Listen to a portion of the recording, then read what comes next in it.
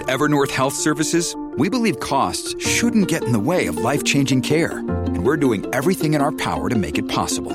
Behavioral health solutions that also keep your projections at their best? It's possible. Pharmacy benefits that benefit your bottom line? It's possible. Complex specialty care that cares about your ROI? It's possible. Because we're already doing it. All while saving businesses billions. That's Wonder made possible. Learn more at evernorth.com/wonder. From the Fox News radio studios in New York City, giving you opinions and facts with a positive approach. It's Brian Kilmeade. Thanks so much for being here, everybody. It's the Brian Kilmeade Show. Hope you had a great weekend. Dan Hampton's going to be joining us at the bottom of the hour. The Lieutenant Colonel, now retired, 20 years in the Air Force. Worked Kosovo, Iraq, Gulf War, everything. New York Times best-selling author. I want to get his perspective on what the MiGs would do and what things are like on the ground. Things are really getting more and more difficult for all sides. Day 26 is where we're up to.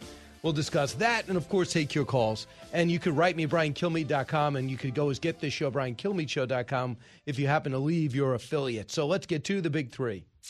Now, with the stories you need to know, it's Brian's Big Three.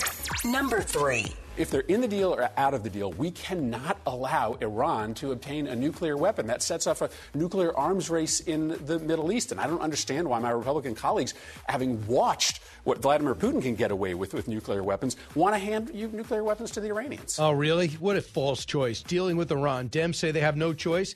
Any reasonable person would say talks with the terrorist nation led by Russia has to be the stupidest high-stake decision the world has done since Biden's epic fail in Afghanistan. Let's discuss it. Number 2.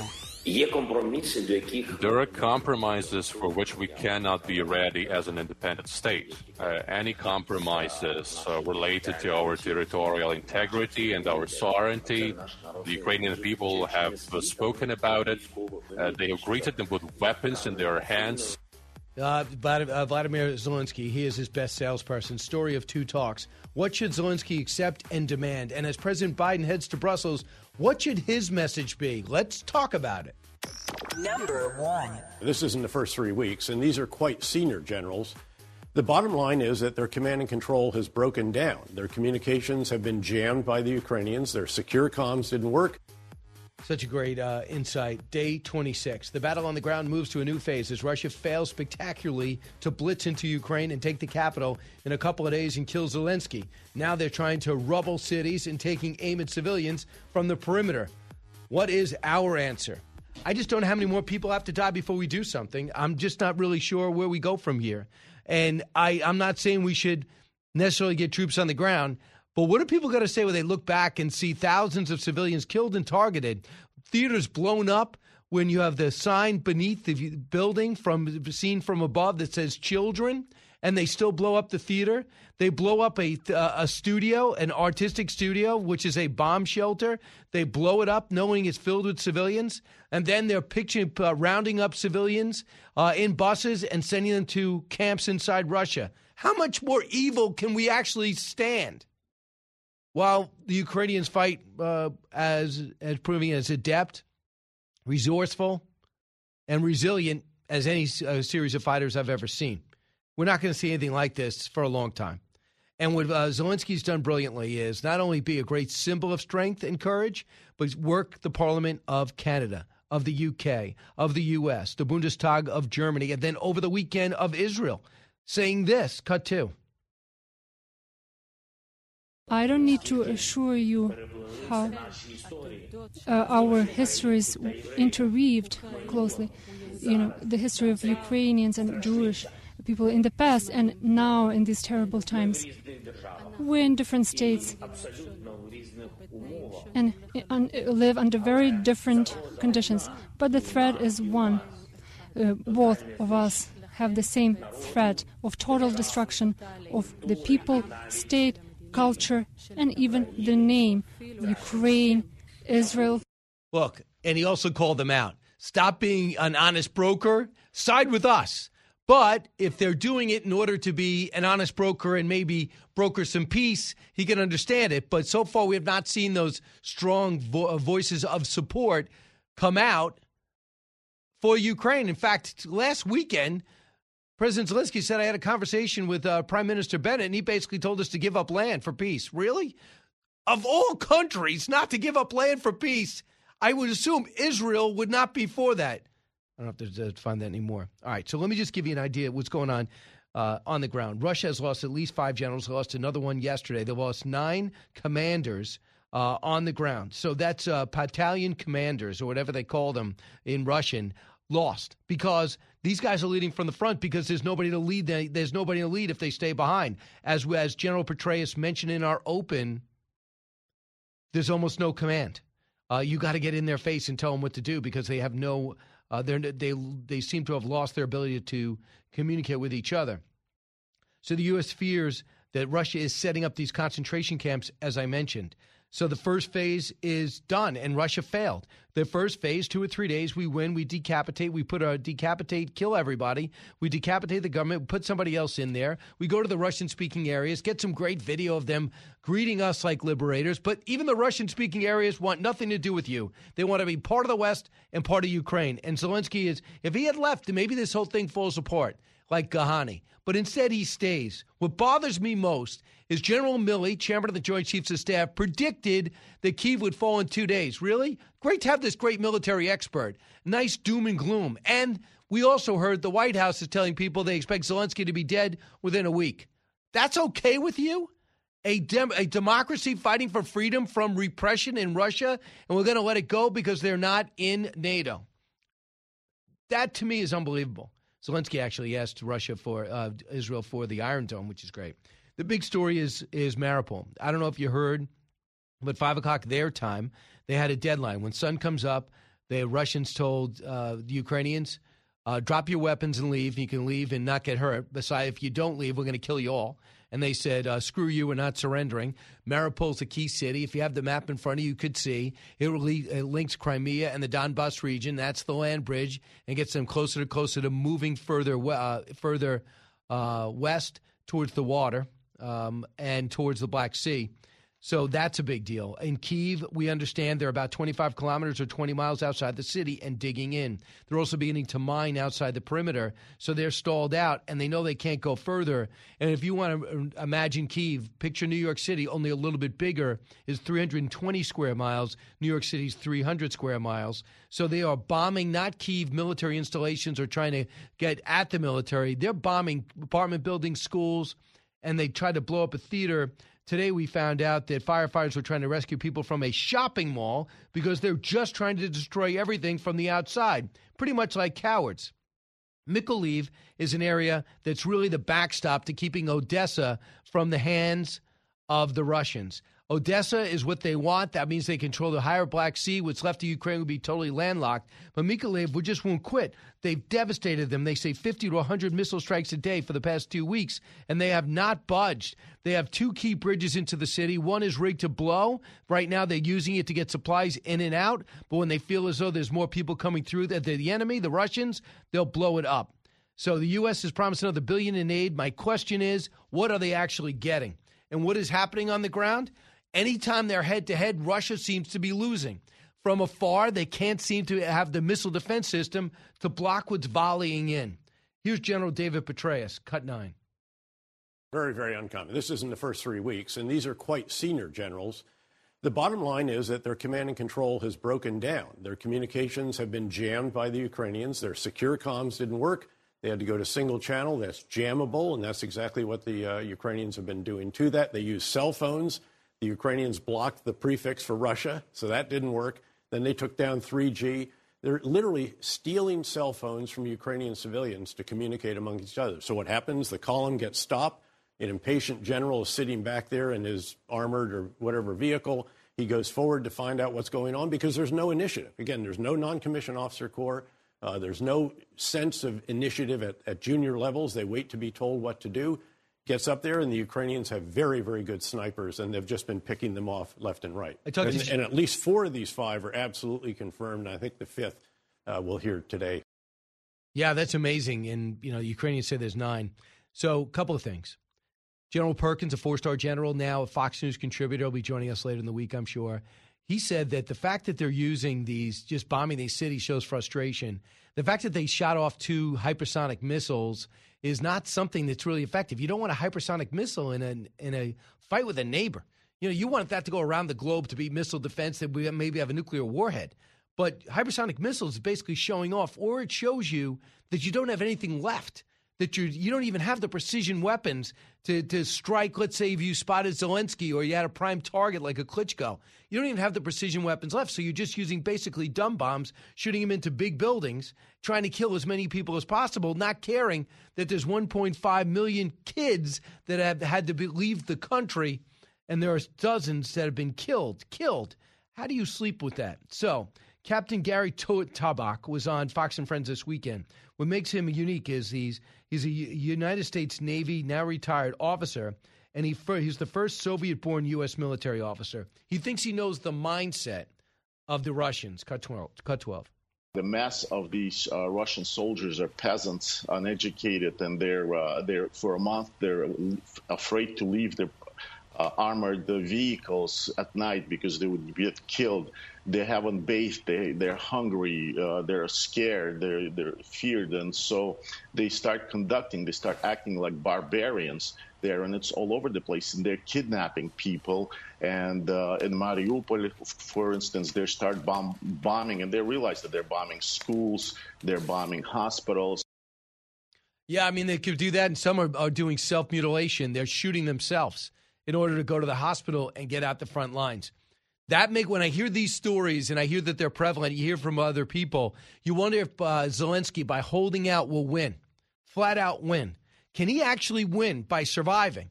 Instead of saying, okay, you can hold on to Crimea, the Donbass region, and we'll take what we have, maybe by holding out, and it's the toughest decision anybody could make as president, because people will die.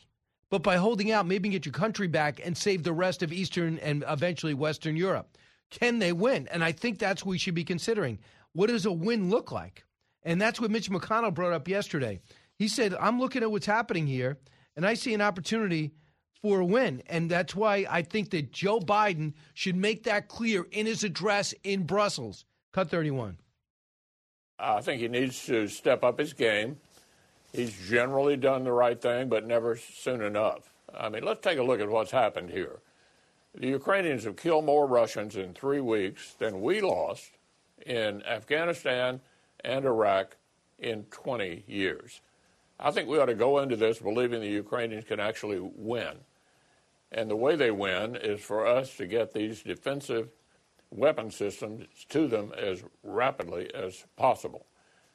For example, I am perplexed as to why we couldn't get the Polish Russian MiGs into the country. So what I'd like to see the president do is to reassure our Eastern Bloc allies. It's fine to go to Brussels, fine to go to Berlin. I'd like to see him go to Romania or Poland or to the Baltics. They're right on the front lines and need to know that we're in this fight with them to win. I'm going to take a break right now so we can get some calls, 1-866-408-7669.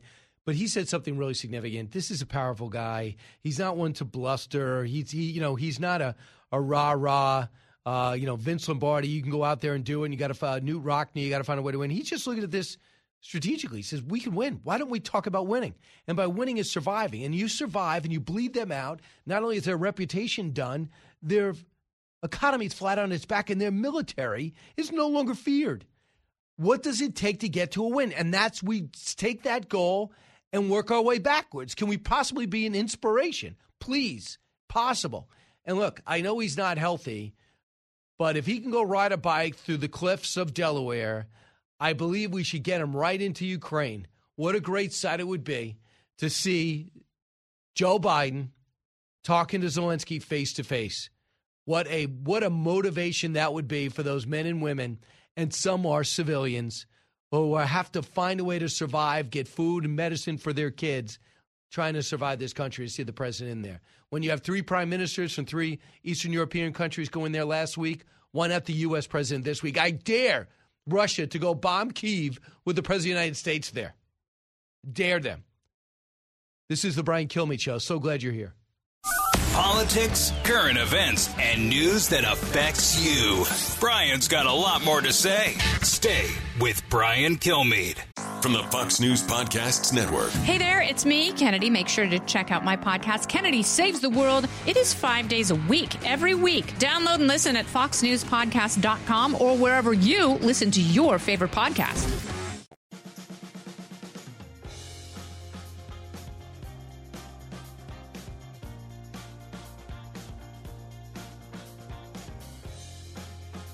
Information you want. Truth you demand. This is the Brian Kilmeade Show. So I think Putin should be worried that China, his only meaningful ally, is distancing itself. I mean, that's the way I read this call.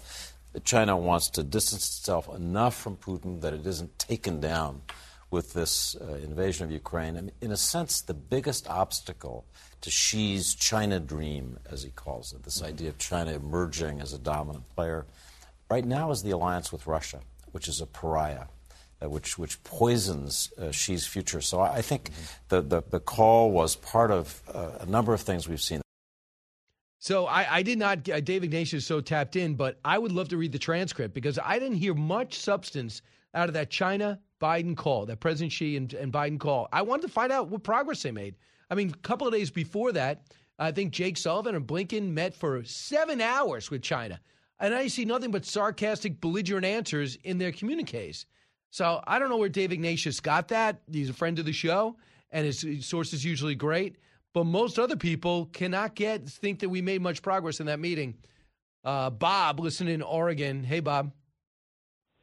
Good morning, Brian. I know you're busy. I got 3 things I wanted to point out. 1, you are 100% right. Zelensky is winning. Number 2, the secret, like you started to say, is in that laptop, why our economy and our gas prices are all messed up. And number 3, the most important thing to all my mechanic friends out there. The laptop meaning Hunters? Yes. Absolutely. The Hunter laptop, all your secrets are in there. And if we can get that out there, you'll see why our gas prices and everything's going crazy. Well, I'm a couple of things. I do know prices are everywhere, but there's no big mystery to this, Bob. The mystery is they refuse to drill. That's it. They believe that our future is renewables and batteries, and yet they have not invested in cobalt or any of the rare earth you need to make that stuff. We have nowhere to store that stuff. We have nowhere to get rid of it. So that's another challenge. But we're not ready to transition off fossil fuels. And in a time of an emergency, this guy won't move. So I don't think the answer to the inflation and high gas prices are in that laptop, but a lot of other stuff is.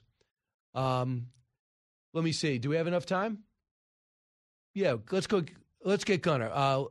Gunnar, what's on your mind? Hey, man. Been listening to your show for a minute, and I respect a lot of things y'all got to say.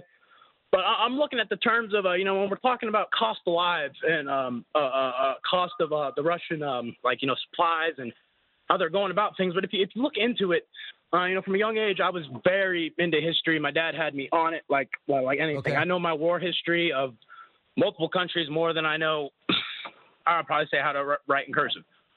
But for a long time and a long history, Russia has had a huge thing with expending large amounts of personnel, material, and supplies to obtain their goal. So when I hear they've killed a couple thousand, I'm all like, that doesn't budge me a lot because I'm wondering, why is this man still doing this? There's got to be some sort of ulterior motive behind what is going on. Gunnar, I think he thought it would be a walk in the park. I think because he took Crimea so easily and he took the Donbass region so easily, even though the fighting kept going on.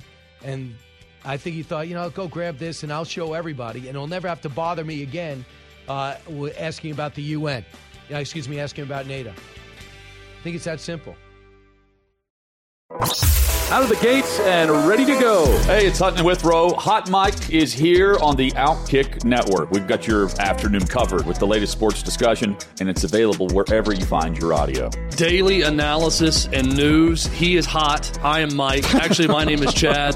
His name is Jonathan, but you get the picture. We're going to bring it every single day. Whatever you want to call us, we'll respond to. We just want you to respond to what we're dishing out every day. And while you're here, we hope you subscribe to the podcast, like, subscribe, and share.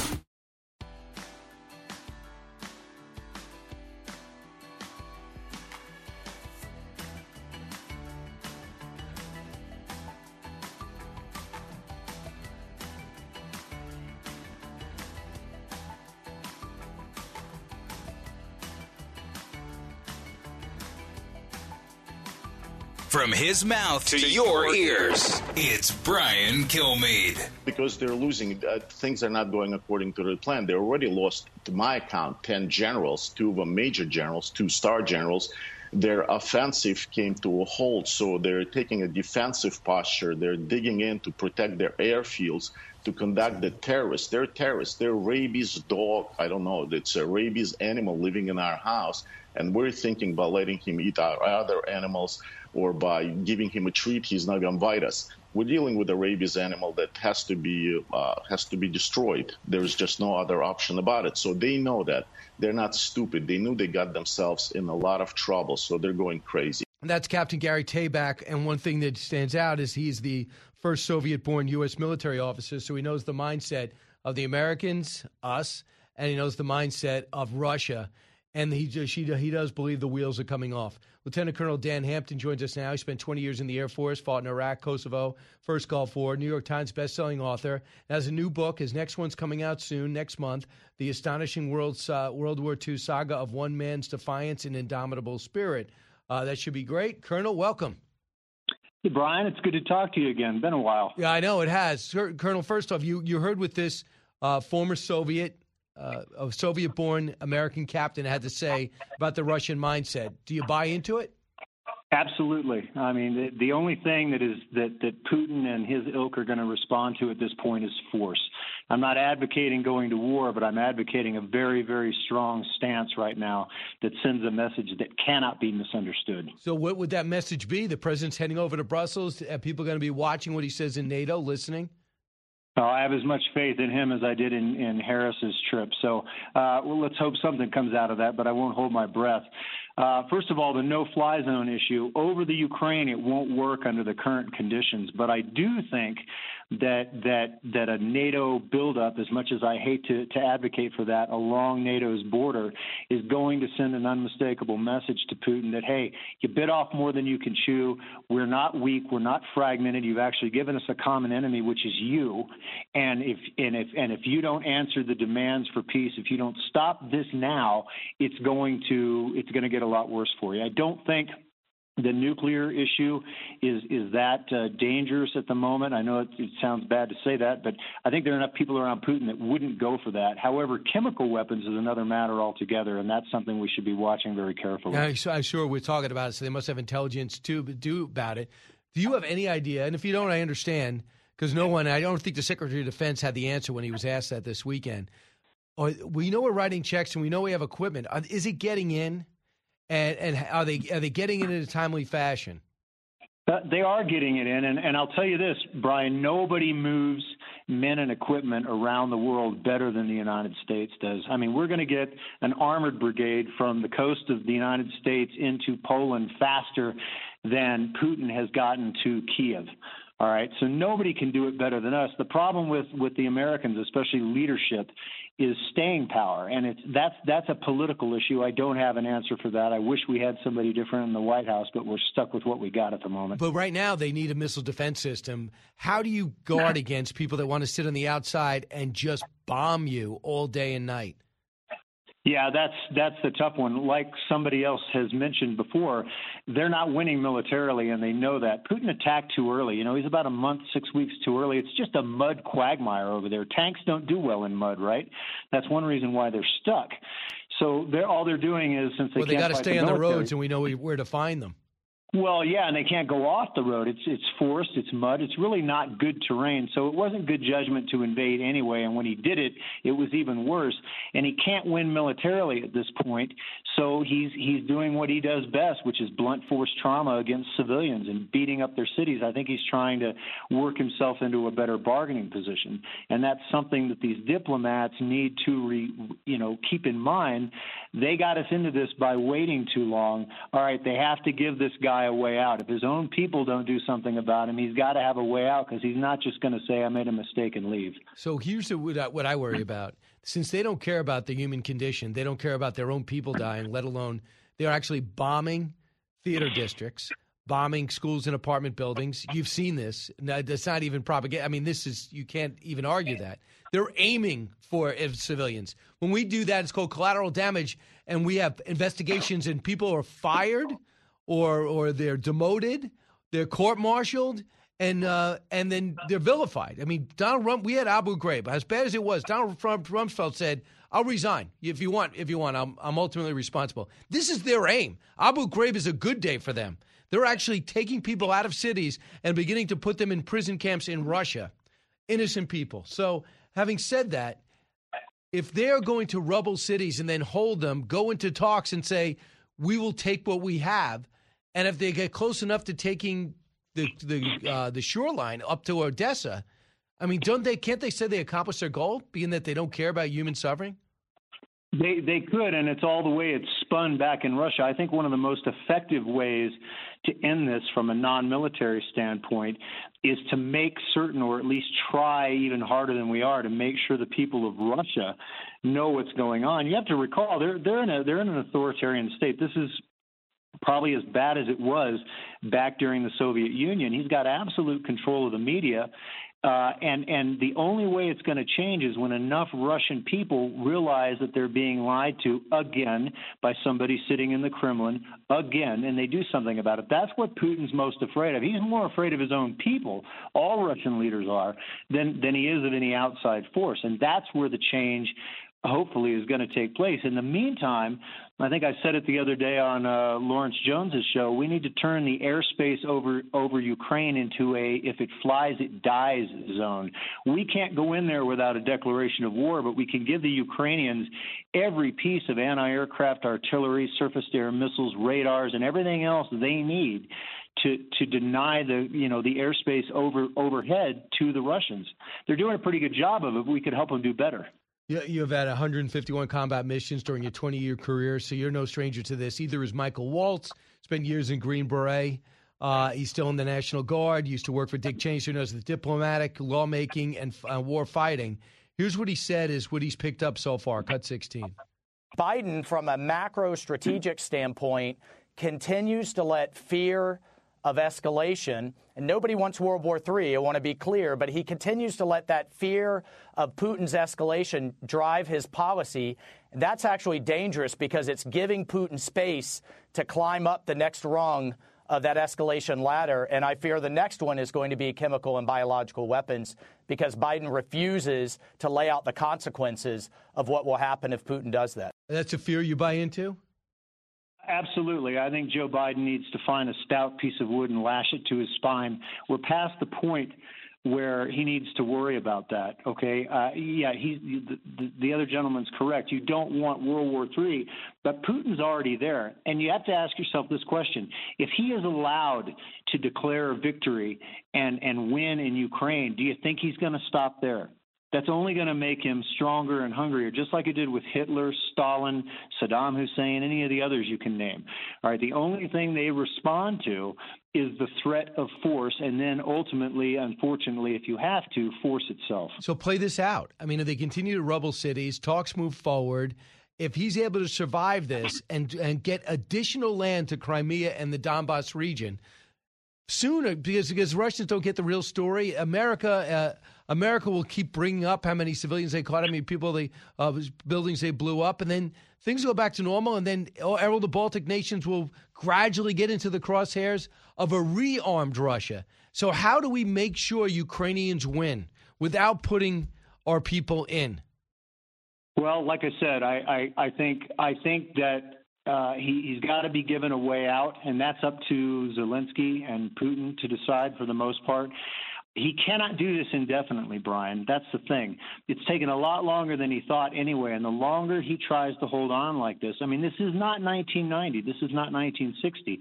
The word will get out, and if things do return to a quasi-normal condition like you're suggesting, the word will get out. He won't have any choice. There will be news clips. There will be pictures. People will come back, and the Russian people will find out what has happened. Now, whether that makes a difference or not, I don't have a crystal ball. I'd like to think it would, but I also know the Russian people's greatest strength and their greatest weakness is their just dogmatic willingness to accept their condition and not do much about it until it gets absolutely, to an undeniable state. I don't know when that's going to happen.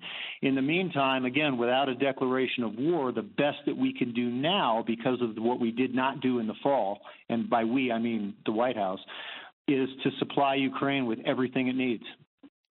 So I want you to hear, in terms of what the Russian people are thinking, this really courageous female anchor got up, held a sign, "Don't believe the Russian media, this war, end this war." She evidently went out and was protesting. No one really heard her, so she decided to do it on television. And right now she fears going 10 years to jail. I want you to hear what she said yesterday about the situation on the ground there. In fact, she's worried for her safety, but will not leave Russia, which takes tremendous courage. Here's cut 20, Marina Ostinkova. With this action, I wanted to demonstrate to the world that not all Russian people believe the same. And I believe that many people, more than half of the people in Russia, are against the war. And the severe sanctions that the West is imposing on all of the people is probably a correct decision, but you must understand that not just the oligarchs and Putin's closest circle are suffering from these sanctions. Ordinary people, ordinary Russian citizens who are against the war are also being affected. What do you think about, further, what about that courage? And number two is she gives you an idea what's happening in Russia. Yeah, in her environment today, that's phenomenal what she's doing. I am at a loss to explain why she's still alive, except that she went very public with it, and if she disappeared, that might cause problems for him. I believe her. I think she's absolutely right. Not most, but a sizable chunk of Russia does not support this. But again, you have to recall, they're only being told, most of them, what Putin wants them to hear. And even in this country, I mean, think about in our own environment, a lot of people rely exclusively on the news and the news media for what they hear and for what they believe. And they don't look into it for themselves. And in most cases, that's okay here. But think about the events of the last 2 years and how some of that was skewed out of control by other news networks, and then multiply that by 1,000 or 1 million, and you've got Russia. They're only eating what they're being fed, a lot of them. So again, one of the most crucial parts of defeating this and ending this and maybe getting rid of Putin is to make sure the Russian people find out what's really happening.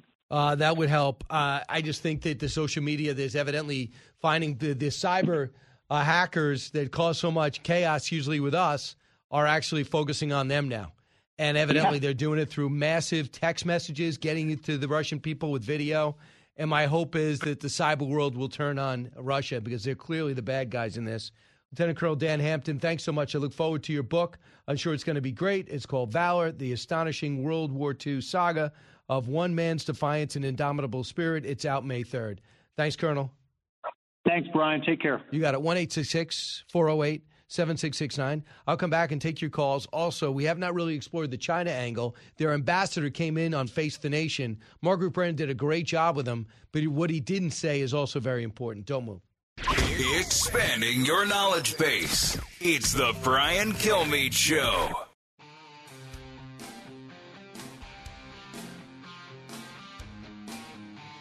A talk show that's real. This is the Brian Kilmeade Show. I'm ready for negotiations with them. I was ready over the last 2 years. And I think that without negotiations, we cannot end this war. There you go. That is a little of what's going on with negotiations and what is Zelensky saying to Israel yesterday and to us on Friday. And people are fearing that people are going to press him to do a deal that he's not ready to do. I think there's no reason to fear that. I think that, number one, Vladimir Putin can't stop now, because if he stops now, he's killed nothing but civilians. His military prowess has been exposed and lack thereof. His hardware has been antiquated. He's got hypersonic missiles, which is no need in this environment to have a hypersonic missile to blow up a military base you could have done with a normal rocket or any type of, what we would say, a Tomahawk. So he's using things and showing off in a way that shows the desperation. So I worry that in these talks, that if they end right now, and I could not blame President Zelensky for doing it because he sees so much death and destruction of innocent people who are not only in the harm's way, but they're being targeted. Some jail put in concentration camps. If he says, okay, you can keep the Donbass region, you can keep Crimea, and I promise not to join NATO, I just don't think if he could find a way to understand that if the best assessment possible that can be given, the armaments that are coming that have arrived, and the replenishment of supplies, if he could get all these things, food, obviously, water, he holds out, he would fight for the whole country. He'd be fighting more for his country, more for the free world. And that's if he could hold out. I talked to General Perkins today. I talked to Newt Gingrich. I talked to others on and offline. They believe time is on Ukraine's side. When you see some of these cities, I wonder. Here's what Mike Rogers said, former FBI guy, head of the Select Intelligence Committee in the House, Cut 29. Putin just doesn't have a big victory yet. I mean, he just has not taken over any key strategic city to his advantage. Mariupol was supposed to be that because it's right on the water. I think what you're seeing is just another act of desperation. He is losing direct contact with the Ukrainian forces. Now, I'm not saying that they're winning and pushing him back, but they're holding him back, and they're causing enough chaos, destruction in his command and control, his logistics lines. They're doing phenomenal insurgency work on his invasion. And I think what you're seeing here is a Putin desperate moment. Either get out, we're going to level the thing, we will take Mariupol. That was one of the big things that their defense forces even talked about, that they had to take Mariupol in the beginning, and then they were going to come up around Kyiv. So that's the guy just looking at things and analyzing it and understanding the intelligence that he gets now, not as good as what he used to get, but knows how to read and knows how to understand it. So he's not going to get caught up in the emotion of it. So I worry that if things stop right now, he could get Odessa if he's desperate, because most of his better fighting forces are in the south. So, and they have experience because they've been since 2014 they've been fighting, a lot of times losing. But if they go and get Odessa and they go, okay, I'll stop here, because now he's acknowledging that Zelensky is president of Ukraine. Now he's saying that now's not the right time for talks, but here's my criteria, should it be? And now he's saying that, we just want our own security. He's talking a lot different now.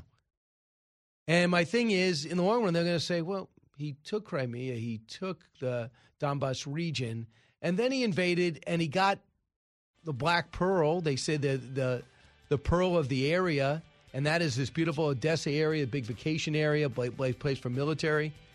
And he gets it all. In a couple of years, they'll forget about all the military targets and say, Russia's reemerging.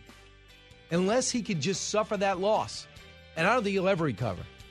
And hopefully he'll be out of power.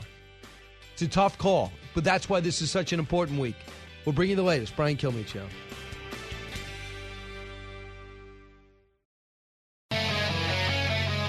Live from the Fox News radio studios in New York City, fresh off the set of Fox and Friends, it's America's receptive voice, Brian Kilmeade.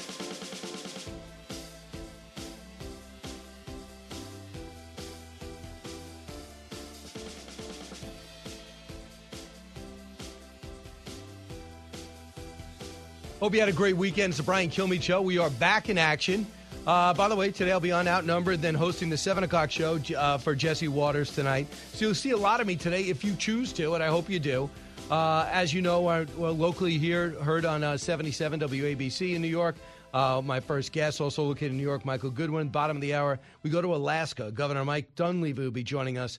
They're getting all these oil-producing states have been told to stop pumping. Stop flowing them through the pipelines. And now with the prices so high, these governors are speaking up, and they're saying, yeah, I could do something about that, but the left is so anti-fossil fuel, they don't want to fuel any more of that, and they'd rather just go get it from, I guess, Venezuela or Iran eventually, and who knows, Saudi Arabia. So let's get to the big three. Now, with the stories you need to know, it's Brian's Big Three. Number 3. If they're in the deal or out of the deal, we cannot allow Iran to obtain a nuclear weapon. That sets off a nuclear arms race in the Middle East. And I don't understand why my Republican colleagues, having watched what Vladimir Putin can get away with nuclear weapons, want to hand nuclear weapons to the Iranians. Yeah, exactly. Chris Murphy really accurately talking about this Iran deal. dealing with Iran. Dems say they have no choice. Any reasonable person would say talks with the terrorist nation led by Russia has to be the stupidest high-stake decision since they left Afghanistan, which was an epic fail. We'll discuss with Michael Goodwin. Number 2. There are compromises for which we cannot be ready as an independent state. Any compromises related to our territorial integrity and our sovereignty, the Ukrainian people have spoken about it. They have greeted them with weapons in their hands. Wow. Here you go. Vladimir Zelensky, story of two talks. What should Zelensky accept and demand when he finally sits down with the other side? And as President Biden heads to Brussels, what should he be talking about as he tries to, at Zelensky's urging, lead the world? Number 1. This isn't the first 3 weeks, and these are quite senior generals. The bottom line is that their command and control has broken down. Their communications have been jammed by the Ukrainians. Their secure comms didn't work. Yeah, that is Dave Petraeus talking about what's gone wrong for the Russians. The battle on the ground moves to a new phase as Russia fails spectacularly to blitz and decapitate in Ukraine. They want to take the capital and kill Zelensky. Now they're trying to rubble cities and taking aim at civilians from the perimeter. What is our answer? What should a good deal or truce look like? Michael Goodwin joins us now. Michael, you tackle a bunch of issues, a little bit of Hunter Biden. I want to discuss that. You discuss Iran. But on this, what advice, if you were going to be a speechwriter for President Biden as he addresses the masses in the world in Brussels and the NATO at NATO, what would you put in that copy? Well, look, Brian, I believe that Putin is not yet ready for a deal, and so it's not so much what you can offer him that he would take, short of capitulation of Ukraine. So I think what Biden should say is that we have a chance here to deal him a fatal blow, and we should deliver it. We should do whatever we can, not just to help Ukraine defend itself in a minimal sense, but to actually win this war. Because I think if that is done, it will, solve Ukraine's problem forever. Even important, perhaps more important, is that what it would do for the world. Yes. If you take a malign country like Russia sort of off the chessboard in the sense that it's somewhat defanged, Putin will probably be gone, there will still be the issue of those nukes. But I think that you will have shown that the West can stand up to authoritarian governments that you want to use might to conquer neighbors, and don't give a fig's leaf about civilian casualties or anything like that. And so I think this is an important moment for Biden. I think Zelensky is right. Lead the world. Lead the world's democracies in the way that America has ever since almost the dawn of the 20th century, which is that helping to subdue Nazism, helping to subdue the Soviet Union. I mean, and to win the Cold War, to do it without a real war. I mean, I think these are great accomplishments. The fact that immigrants around the world want to come to America. They don't want to go to Russia. They want to come to America. They'll go to Ukraine at some point when life there is restored, hopefully. So I think that's the message that Biden should be proud of. Now, look, his policies don't always support that. I think he believes that, but he gets into the weeds, and he can't find his way out when he talks about fossil fuels, when he effectively allows open borders.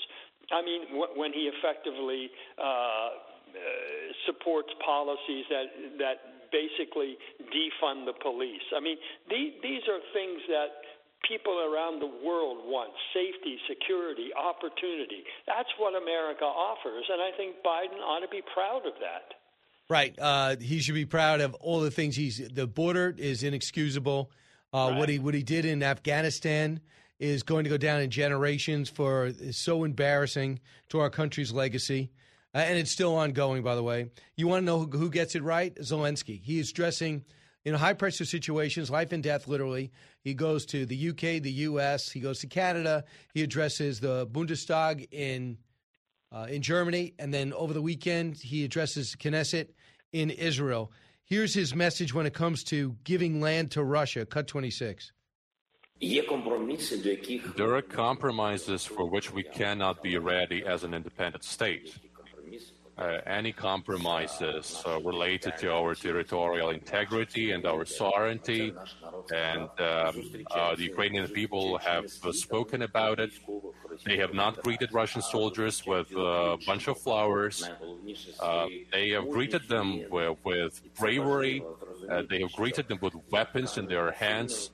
So forcibly, you cannot make yourself a friend. You cannot curry favor with the citizens of another country forcibly. And that's what he's trying to say, but you wonder how much carnage he can take, and if Putin's going to take the South and try to, just expand a little bit about what he has and can declare it a victory, and he's got a buffer zone.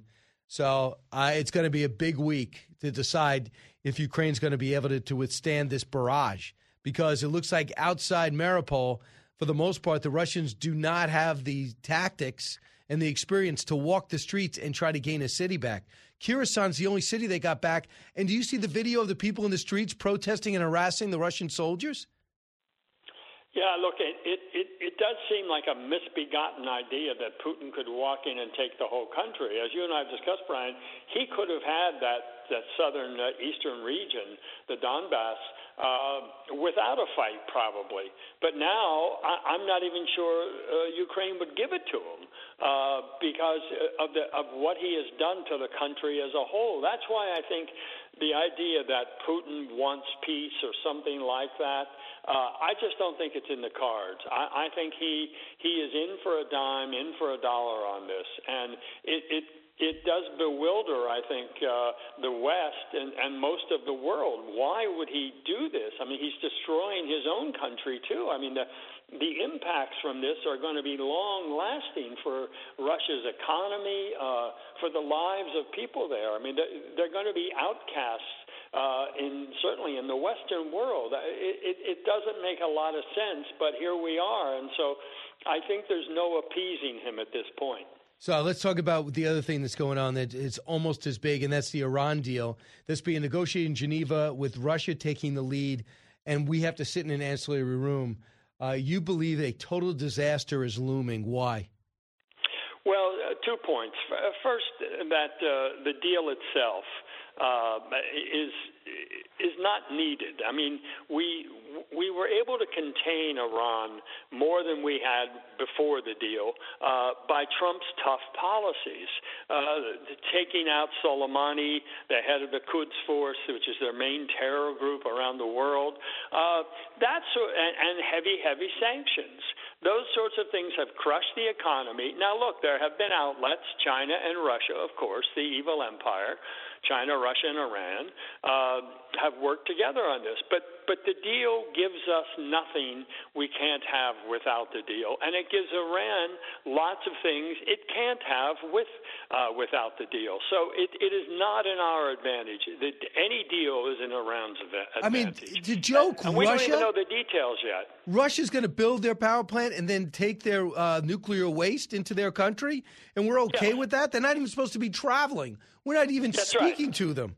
So that's right, and so the second part of the deal here is that Russia is the broker. Now, as I say in the column, on one hand, America says Vladimir Putin is a war criminal. On the other, he says, would you mind brokering this deal with Iran? They're kind of prickly. They won't talk to us directly, so we trust you to do that. Now, which is it? Is he a war criminal or a trusted partner and negotiator? So there's that problem. And then, as you said, he would get exemptions from all of the sanctions put on Russia over Ukraine in order to work with Iran after a deal is finished. Now, what sense does that make? And then finally, as I report in the column too, Brian, there is this movement, this proposal circulating on the Biden administration to remove the terror designation from the Islamic Revolutionary Guards.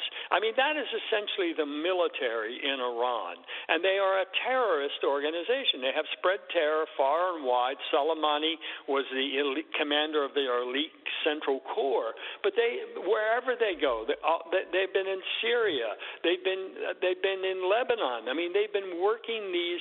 They're using the Houthis to attack Saudi Arabia. They're attacking I want you to hear. allies. I know. I want you to everywhere. hear. I want you to hear this exchange. Everything you said seems logical. Here's the Democratic perspective on this. Cut 32. Chris Murphy. Is this the right time to do the Iran deal? There's no choice but to do the Iran deal. I mean, can you trust the Russians? I mean, this is a case where we have to. We're working with the Russians on this. It seems like an awkward time to do that. Cut the Russians out. I mean, you don't need the Russians, right? The material that was being removed from Iran on the original nuclear deal went to Russia. There are other countries that can take it. You ultimately don't need the blessing of the UN to get this deal done. You think it's bad to have Russia as a nuclear power invading a sovereign neighboring country. Imagine what happens if Iran is a nuclear power. The rest of the Middle East will. So you're good with doing this weapons. if we find a way to keep Russia out of the deal. You'd keep them completely out of the deal. Well, either if they're in the deal or out of the deal, we cannot allow Iran to obtain a nuclear weapon. That sets off a nuclear arms race in the Middle East. And I don't understand why my Republican colleagues, having watched what Vladimir Putin can get away with nuclear weapons, want to hand nuclear weapons to the Iranians. I have problems with that. Do you?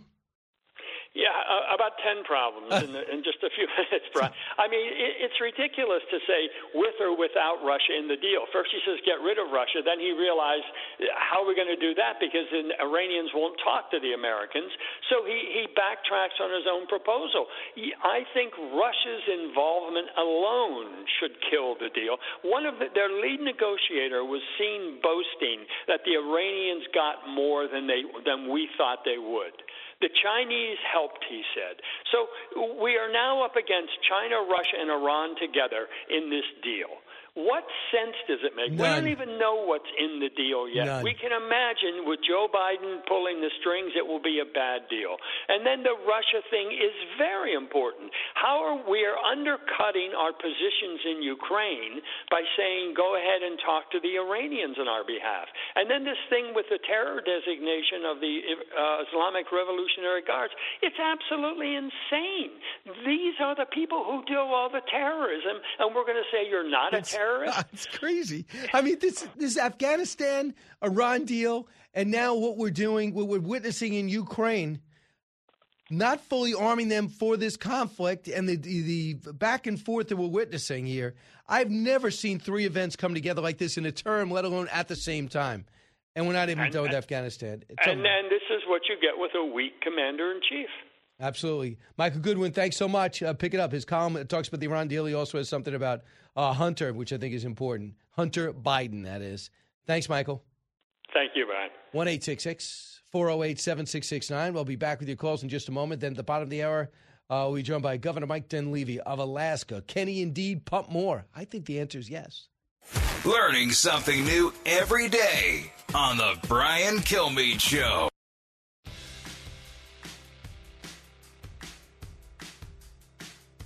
A radio show like no other. It's Brian Kilmeade. China's trusted relations with Russia is not a liability.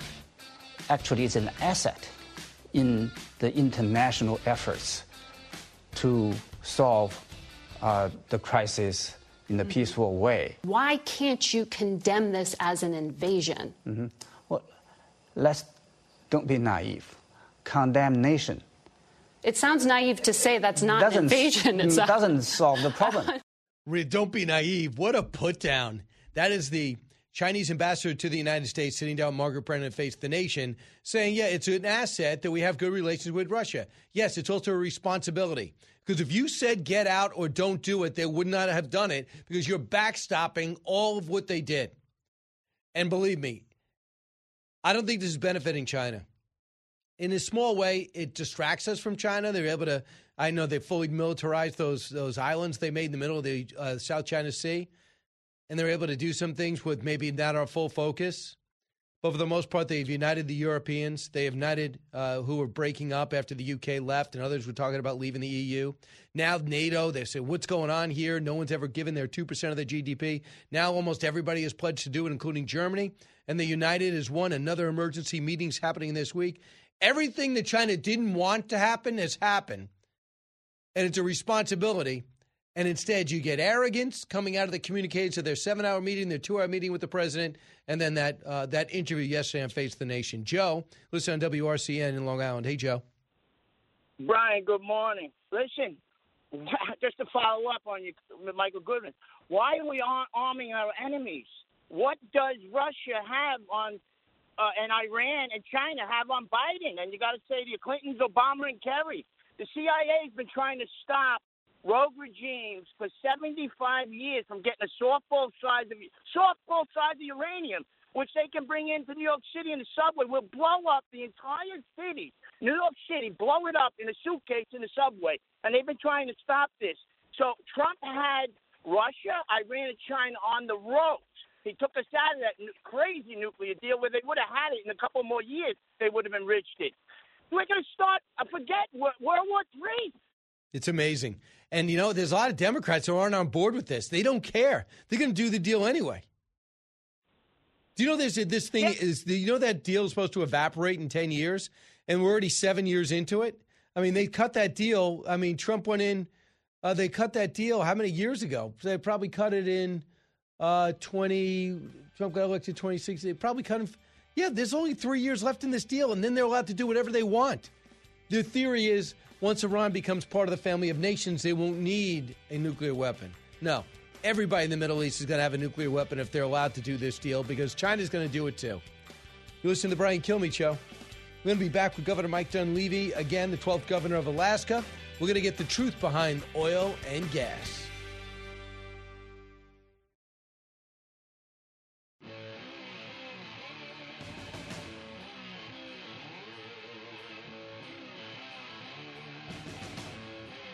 The more you listen, the more you'll know. It's Brian Kilmeade. Biden would rather turn to dictators like those in Iran and those in Venezuela rather than turn against the climate elitists who dictate the energy policy of that Democrat Party and of his presidency.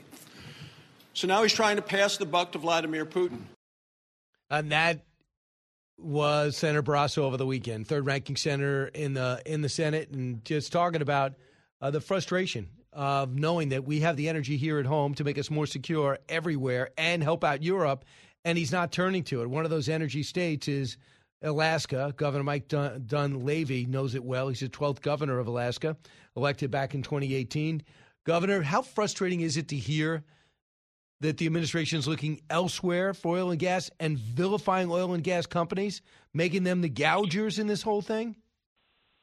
It's incredibly frustrating, Brian, and thanks for having me on. I mean, Alaska, like Texas, like Oklahoma, New Mexico, Pennsylvania, Louisiana, we're an energy giant, and the idea that you would forego the opportunities, not just in jobs and revenue, but in making sure that we're secure nationally in terms of our defense and just our security overall, and turning to foreign oil sources, especially those from nefarious characters, makes no sense at all. We got oil and gas here in huge amounts. We could help make America energy independent once again, like it was just a couple years ago, and help our allies as well. So it makes no sense at all. So how much did they tell you to level off when it came to flowing oil and gas through a pipeline? Well, we have about 500,000 barrels per day still going through our Alaska pipeline. At its peak in 1990, we had 2 million barrels per day. We've produced about 18 billion barrels through the pipeline from the slope, but we have some estimates upwards of 40 billion barrels on the North Slope and offshore, still to be developed. But we can do it. We have the infrastructure. We've got the markets. We've got it down here in Alaska. I mean, we probably have the toughest environmental regulations on the planet. We don't flare our gas. That was a state decision many years ago. And so with regard to the environment, we do it better. With regard to it being American oil, it's cleaner oil, and it's available for the country as well as our allies. So, again, we've got the ability, we've got the infrastructure, we've got the oil, we have the markets, we do it better than anyone. This idea that you're going to go overseas, and this is the irony, Brian, for the environmentalists. You go overseas, you can almost guarantee you're going to accelerate the destruction of the environment overseas. You do it here, you can almost guarantee that you'll take care of the environment better here, and as a result of not being over there, take care of the environment overseas. So it's a win-win-win across the board for this country and for states like Alaska. So let me ask you, tell me how it works. For example, why aren't you doing 2 million barrels a day that you were? Why? I mean, if the need is there, if the orders are there, why don't you produce it? Who's telling you not to? Well, because it's very difficult oftentimes to get projects permitted. For example, we have at least two projects. I could name more. One is Willow, one is Liberty. And we had a federal judge, for example, put a halt until there's further environmental study on Willow, for example, because now the new thing is to not look at the environmental impact per se at the site where the drilling is taking place. But now they're using this idea that you have to look at downstream carbon use. In other words, once you sell the oil, let's say you ship it to some other state or in some cases some other country, now they're saying that you have to consider that carbon that will be released as a result of the burning of that oil. And so they're coming up with all kinds of reasons not to produce oil here in America. But again, makes no sense, because if you're going to burn oil from another country, I can guarantee you it's going to be hard. It's going to be developed under questionable environmental practices, and they're still going to ignite that oil in one form or another, and you're still going to get carbon. So it's really an effort by some federal judges. It's an effort by the agencies within the Biden administration. It's a social engineering approach to America. We're not running out of oil or gas. It's just the slow boat approach. The idea of offshore oil leases, as you know, when the Biden administration first came in, they were going to put a halt to that. We all had to, the oil-producing states put together a lawsuit to fight that. So it's just a continual slog. And I got to tell you, the Russians, the Saudis, the Iranians, and others, they're laughing all the way to the bank. And I got to believe they think we're crazy. I know there's some Russian officials who said they want Alaska back. Does that worry you? Yeah. Well, as I mentioned, good luck with that. We're a Second Amendment state, Brian. We've got hundreds of thousands of armed citizens. We've got a robust military, robust National Guard. That's not going to happen. That's ridiculous. So there's a couple of things. I don't understand. In 2018, with the Trump tax plan, they passed they allowed drilling in ANWR. Why weren't you able to drill in ANWR over those 2 years? Well, that's a very good question, because the Biden administration is trying to put a halt to it. And again, the interesting thing about that is that was a bill that was passed. That's law to actually sell those leases and open that up. But again, we're being slow-boated by agencies, and we're being slow-boated by a policy decision that once again wants to kill oil and gas in this country. And so we have an agency that works on development projects such as oil and gas, and they purchase some of these leases, and so they're filing suit against the government once again in order for the government itself, the federal government itself, to follow its own laws that were passed in 2018. So we're being sanctioned by our own government. Is what's happening, Brian. It's amazing why this is allowed to stand. But they also find out, and how do you feel about this? Russians might have been financing some of the advertising and the political push to sell green energy to stop the West from fracking, especially in America, and to make sure that the green movement was pushed forward because the Russians want this market to themselves. How does that make Americans feel? Well, is that really a surprise to those that really understand how this works? I mean, that's the irony of this whole discussion is you have the Russians producing oil in the Arctic. They don't have the environmental standards we have, yet they'll finance NGOs in an effort to shut down oil production here in Alaska's Arctic, which is done better than anywhere else, especially better than Russia. Yet the environmentalists will gladly take their money so that they can do the bidding of the Russians.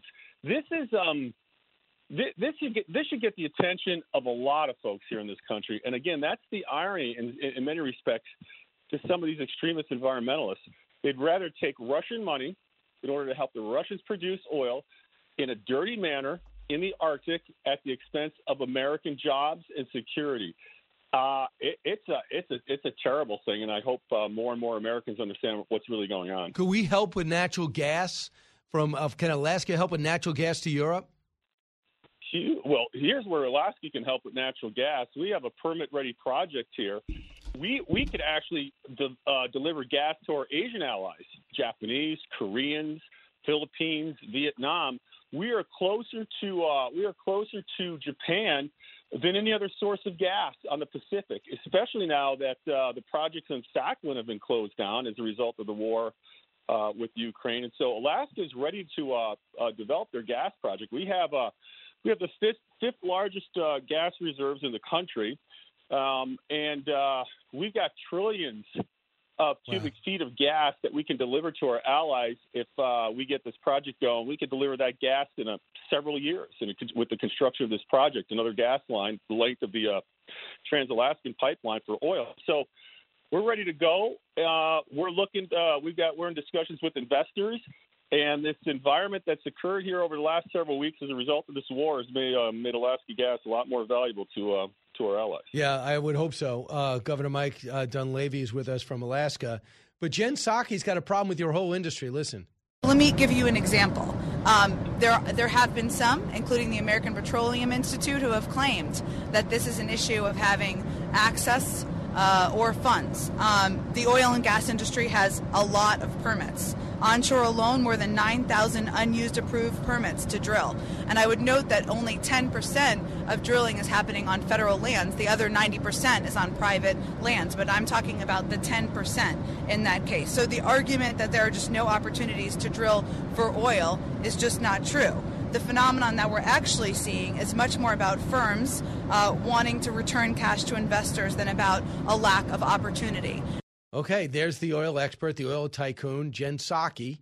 So do you have a problem with her argument?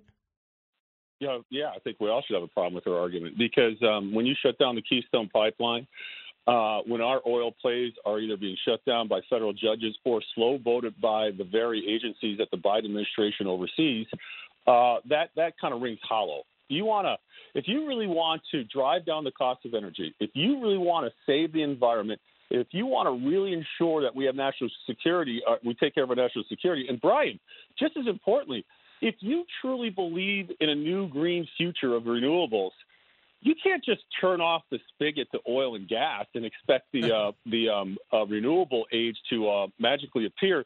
You've got to have a transition, and that means oil and gas.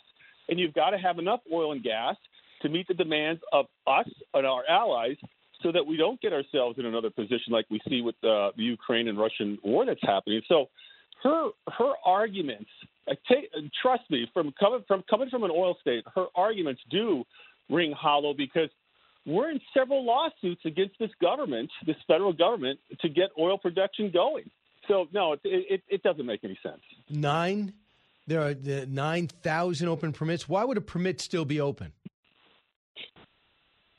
Difficulty getting the project sanctioned, the overall project sanctioned.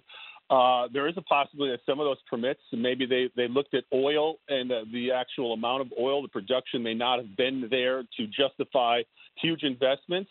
And the other reason also could be there's such an uncertain future for oil and gas in this country that you probably have some investors saying, we're not sure if we want to invest in some of these plays. We may want to just invest overseas. And there's a big push to divest, too, from major oil companies, right?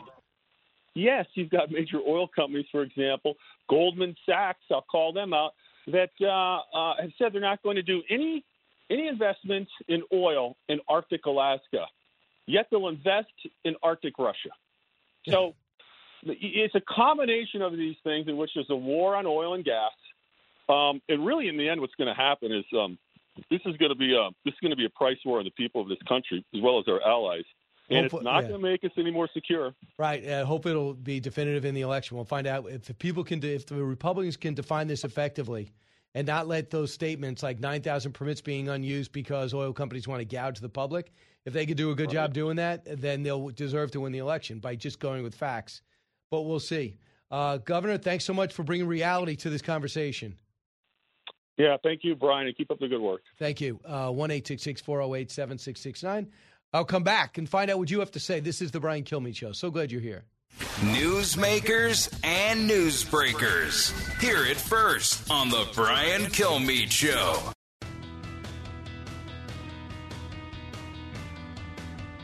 If you're interested in it, Brian's talking about it. You're with Brian Kilmeade. So far, China's gotten away with it. By it, I mean they're the invisible hand behind Putin. They're the ones who are funding the war. Roughly half of Russia's gold and currency reserves are controlled now by the U.S. and by the West. He can't get access to them.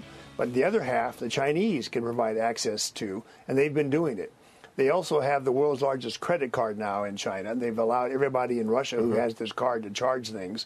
The trade and the purchase of long-term energy supplies undercut the sanctions because it shows Putin he's got somebody in his corner for the next 5 years or more. There's a number of ways that China's support is just crucial for Putin. I believe the Chinese could stop the war with one phone call to him. And that's the whole thing. That's why what the ambassador said to Face the Nation when you said, oh, don't be naive. Condemnation doesn't do anything. Yeah, from anybody. From us, it won't do anything for Russia, but from you, it will do everything because without you, Russia doesn't have the money to do this. They have absolutely no friends in the world, and they say they don't want any. Why do they have the ability to do that? Because they have you on their back. And sadly, India has let everybody down because they say, oh, we've had a long-term defense relationship with Russia. We're not going to stop it now. We have their spare parts, so we're going to get the cheap oil too. But they have to bring it to us. So that's the penalty. We're not going to buy it until we actually see it. Here's what Chris Christie said about this whole thing. Cut 7. I think the guy who's really in a bind this morning is President Xi. So he's encouraged this. He's encouraged this to happen, but he don't want to get too hot. He doesn't want him to take that next step. If you're Xi, you don't want biological or chemical attack. You don't want tactical or battlefield nuclear weapons to be used because he knows the result of that will be the rest of the world will not only unite against Russia, but against those who are supporting them like China. So if you're President Xi this morning, you are walking the thinnest of tightropes with Putin. You don't want to get rid of Putin because, let's face it, he's the neighbor. He can count on him to be the despot like Xi is. But on the other hand, if Putin is as desperate as John claims that he is, and that members of our intelligence community claim that he is, and he is going to resort to that, Xi is, I would be confident if he's smart, is going to get on the phone with Putin and say, not too fast, cowboy, because if you do that, I'm out of here. And if China leaves Russia, Russia's finished. Wow. There's no question. And I believe for the most part, you got to go back and forth because, it's an oppressive society. It's opaque. It's hard to understand what goes on, except for if you want to know what message they went out, they have their own newspaper, their national newspaper. So that message that's in that is really the government talking, pretending to be journalists. So what you do have is Omicron hitting them harder than harder than they've been hit since 2019 when they gave the world this pandemic. And then what you have is growth at 5%, which is usually you take 2 points off that, maybe it's 3%. When they're getting usually 18% growth, 10% growth coming out of the pandemic, that's big news. And when you have a series of things that happen to wipe out capitalistic tendencies and permissions within that country, within their business, they've been nationalized a lot of industries coming in and taking businesses that were successful, discouraging people like Jack Ma from creating the next Alibaba. Then you have the leveling off of success. And you got a guy looking for a lifetime leadership role, gets 5.5 years. And President Xi, this might not be the best time to be best friends with the world's number one pariah, and that is Russia. What they do like about this situation is that we're not focusing on them. We're not focusing on Hong Kong. We're not focusing on the Uyghurs. We're not focusing enough on Taiwan. What I like about this situation, I think when they see what's happening with Ukraine, Taiwan's going to fight. And if we give them the right weapons, they're going to prevail. They'll find a way to live and survive. And if China wants to form an unnecessary war with Taiwan, as if Taiwan's an actual threat, we're not going to let it happen. And we're not going to let it happen for other reasons. Number one, if you let Taiwan go, goodbye all democracies in the region. Australia, South Korea, Japan, all want to see Taiwan thrive and survive. The whole world wants to see them survive outside China. Why? They're the number one chip maker in the world. Because we moved a lot of our chip-making industries, even though we invented the stuff, we make them elsewhere to make them cheaper. And right now we can't get enough chips to sell and make new and used cars, replace them. And now if something where Taiwan is dominated by China, is invaded by China, and they have control of chips, we're not going to get as many chips. We're not going to get them on time. So that's going to be a big thing. Also, China sucking up all the cobalt, which is needed for all these electric cars, especially in the Congo. Not a good reason. Not a good thing for America. Thanks so much for listening. Keep it here. Brian Kilmeade Show. Live from the Fox News radio studios in New York City, fresh off the set of Fox and Friends, it's America's receptive voice, Brian Kilmeade. Hey, thanks so much for listening, everybody. It's the Brian Kilmeade Show, coming to you from New York, but heard around the country, and now more than ever, I hope heard around the world. You can always get the podcast if you ever miss it live, BrianKilmeadeShow.com. You get anywhere you get podcasts. Steve Hilton in studio. It's great to have anybody in studio, let alone a guy that's usually 3,000 miles away. His show is The Next Revolution, a big hit over the weekend. You probably watched it. I listened to Steve, what I do is I listen to the replay, but last night I saw the original and I saw the replay. Great. And I saw the minute you said I'm in New York, I said, we got to make sure Steve comes and does the radio show. I really came to New York to see you, Brian, so I'm glad we made that happen. Glad you said that because it seems self-aggrandizing for me to say it because I sensed that it was for me. Pete, could you get a second source on that? Can you I get got on 2 that? and 3 other sources. I think we need to validate that claim. Yeah. Yes. All right, before I officially introduce Steve, we'll talk about that. He's in studio, and the bottom of the hour, Brett Baer also trying to make it in this business. I'm not optimistic. Let's get there. He's trying. It's nice to see someone put the effort. He's given 110%. Let's get to the big three. Now, with the stories you need to know, it's Brian's Big Three.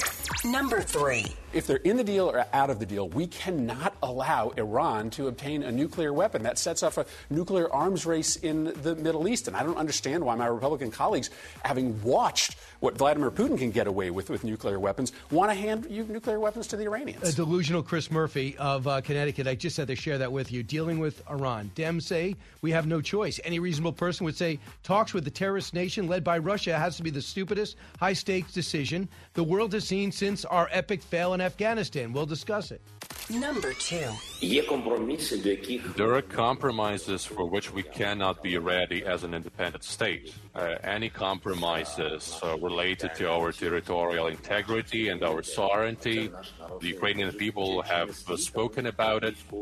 They have greeted them with weapons in their hands. President Zelensky, he was talking with another network, but he also talked with the Knesset in Israel on Sunday. Story of two talks. What should Zelensky accept and demand when he finally gets to sit down with Vladimir Putin? And President Biden heads to Brussels. What do you think he should say? What should his message be? Number 1. This isn't the first 3 weeks, and these are quite senior generals. The bottom line is that their command and control has broken down. Their communications have been jammed by the Ukrainians. Their secure comms didn't work. Yeah, that is David Petraeus talking about what's going wrong and why so many generals are dying in Russia. Day 26, the battle on the ground moves to a new phase as Russia fails spectacularly to blitz into Ukraine and kill Zelensky. Now they're trying to rubble cities and take aim at civilians from the perimeter and actually capture them and bring them to Russia. I'm not kidding. What is the answer? Steve Hilton with me right now. Steve, I'm heartened to see that you agree with me. This is a conflict that matters. A lot of people want to say 6,000 miles away, never been to the Ukraine. Why is America getting involved again? I think that a lot of that comes from the suspicion about the intentions of our leaders that arose during the Iraq War, the invasion of Iraq. And I can see it. I can totally understand why people say, look, why should we send, with these leaders, they send other people's kids to die in wars where America's interests aren't involved. But this is totally different to that. We didn't start this war. Putin started this war. There are so many reasons that we have to think seriously about the precedent we're setting. Here's an analogy that people might relate to, which is right here at home, when we think about crime. Constantly, we're seeing what happens when you don't stand up to criminals, when you kind of do like these George Soros-backed DAs around the country, try and see it from the criminal's point of view and not be too tough on them, and maybe they'll just go away quietly and leave us alone. No, it's the exact opposite. If you've got violence and aggression and you don't stand up to it, we know here at home, you get more of it. Exactly the same around the world. If you don't stand up to this kind of aggression, a nuclear power invading another country, then you're going to end up with a situation where that's the message that's sent out to Russia, to China. And what else does it do? It opens the door to the kind of nuclear blackmail that is truly frightening and could come back to our doorstep, where you've got states around, countries around the world that say, well, look, all you need is nuclear weapons, then you can basically do what you want because no one's going to stand up to us. That is an incentive for an incredibly dangerous world. And the final thing, I want to bring it back to economics because I think this is the part that actually people don't really make the connection enough, which is why is America the richest country in the world, our living standards, easily the highest in the world? People are saying China's catching up. That's true in terms of the overall GDP. But if you look at the size of the economy per head, we're way ahead of China and will be for decades to come. Why? Because since our leadership in the world over the last few decades, we've been able to shape the rules of the world economy in our interests. If we hand it over to dictators and authoritarians like Russia and China to set the rules, that's going to hurt us economically as well. Right, absolutely. And the thing is, I'm not saying we have to go in there one-on-one and have to go in and grab guns, but if they're able to prevail there, they're going for Estonia, they're going to go for Latvia, they're going to go Lithuania. They got the Kaliningrad, which is basically a weapons depot, and that's ready to go. Boom, they'll be in before we could even blink. They can come in overnight, and next thing you know, they're engaged and they're taking things back, and they'll say, well, that's a NATO nation. Let's go in and let's defend them. We're in a world war. And they'll say, why didn't you stop them in the Ukraine? Exactly right. And by the way, that just to add some validation to that point, if you want evidence that people say, oh, well, that's not real, he just wants Ukraine. No, look at the essay he wrote. Putin wrote this essay, when was it, last summer in 2021, which was this 6,000-word kind of rant about the historical destiny of the Russian peoples. Lithuania was mentioned 17 times in that. Okay, he thinks Lithuania is part of Russia, just like he thinks Ukraine is. Right. So what I did is with One Nation on Saturday night at 8:00, I did my stand up in front of a map. I just wanted to do 2 minutes, 2.5, right. And I just said, okay, here is Europe in 1938. Here it is in 39. Here it is in 41. Here it is in 43. What has happened? All along the way, we tried to appease, we tried to assuage, we tried to rationalize with a madman in Adolf Hitler. And guess who signed an appeasement agreement with Adolf Hitler? Joseph Stalin. And guess what he got? Invaded by Hitler. And he almost lost his entire country, but ultimately he would die in a swamp by losing 20 million or 25 million, an astounding number of people, 8 million of which were Ukrainians. So I'm not asking people to go back to the Roman times. This is recent past. Exactly right. World War II. And that'll look like a skirmish compared to what this is going to look like. Exactly right. And that word appeasement is so relevant. And, I had on my podcast, based out in California, I had a historian on, a friend of mine, Andrew Roberts. He's the best. He's a biographer of Winston Churchill. We hear a lot about Winston Churchill these days. Comparisons. Didn't he write the history of white people? He's really English-speaking people. And so Andrew pointed out that, and I said to him, okay, you know Churchill very well through your research, not in person, of course.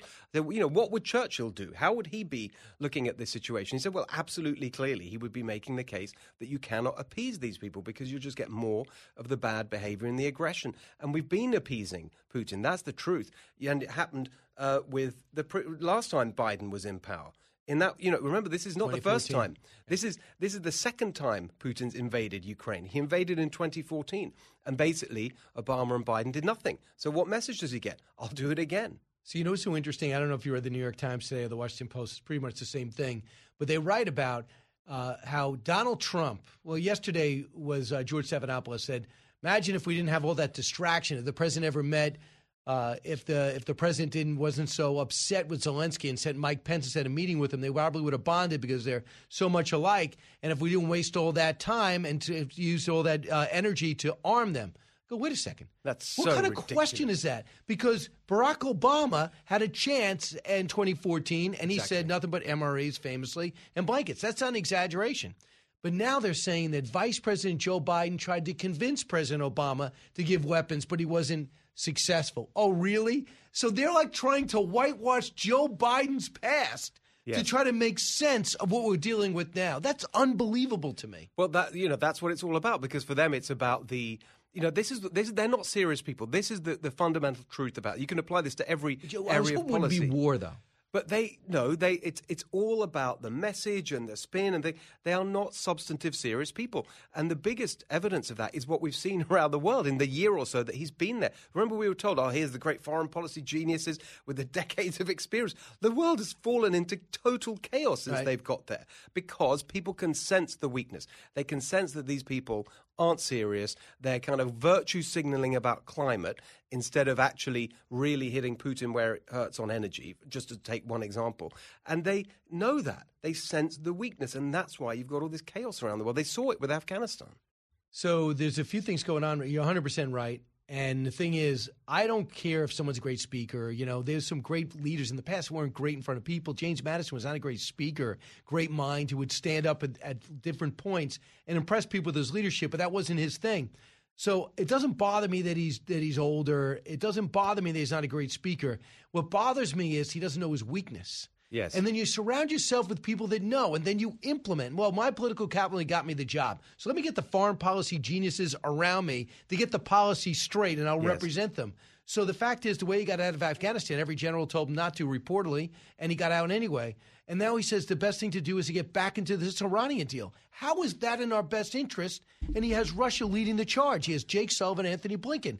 He does not realize that he's being led by people that aren't even in our best interest, and his instincts and experience aren't leading him in a different direction. Well, this is what I've always said about Biden, right from the minute that he got the nomination. The truth about him is he is a total machine politician, right? For all his career, he's never been a leader on anything. He's been pushed around by whatever kind of power centers there are. Right now, that's the woke left, the far left activists, it's the unions, it's the donors when he was in Congress, and the bureaucracy. And this is what, I've worked inside government. I say all the time, you get all the bureaucrats and they send you the options, the position paper. If you don't know as the leader to set a clear direction, they walk all over you. And that's what's happening here. And that was totally predictable when you put someone like that who's not a leader. He's just he's a machine politician who goes wherever the pressure is into the top job. So into this war in particular, if right now you're Zelensky, you're watching your cities get razed around you, just rubbled around you. You're seeing great one-on-one. Anytime they're going one-on-one with Russian forces, they're having success. They're seeing a lack of conviction, a lack of experience. They're seeing antiquated equipment. Having said all that, women and children are dying on a daily basis. They're targeting theaters. They're targeting hospitals and apartment buildings. When do you talk? What do you demand? Knowing that there's a possibility that this thing all could break your way if you can hold out long enough. I think that seems to be what he's conveying. He's already saying, I want to meet, he says specifically, I want to sit down with Putin, I want to have a conversation. He's put on the table the neutrality point. We're not interested in NATO. And that's not a rigid position. He's clearly showing that there's something to negotiate, but we've just heard him say, actually, the territorial integrity, look, this is a negotiation. He wants to have a negotiation. I think this is the interesting dynamic here. And the one that it's a fascinating one. There's so much at stake. And it affects how we think about it, too, because... And this is a really important point, I think. It's like, yes, I think we agree. As long as the Ukrainians want to keep fighting, we should help them with that and do more. You talk to military people. I'm not an expert in that, but they say, actually, from a logistics point of view, we're not doing it quickly enough. This stuff isn't getting there as fast and in as great a quantity as it should be. We could be doing more. Not the no-flight, short of provocative stuff that really will kick off a real direct confrontation with Russia. We could be doing more militarily, but the military stuff, in a way, that keeps the war going. And because Putin is clearly, as a matter of strategy, doing this butchery and slaughter, so it's not an accident. He's deliberately killing children and women and innocent civilians in order to terrorize the Ukrainians into submission. So the real question is, how do we stop the war? And that's where you get into the massive opportunity that Biden isn't taking because of his weakness on energy and on China. Those are the two things we could be doing to really put pressure on Putin to stop the war.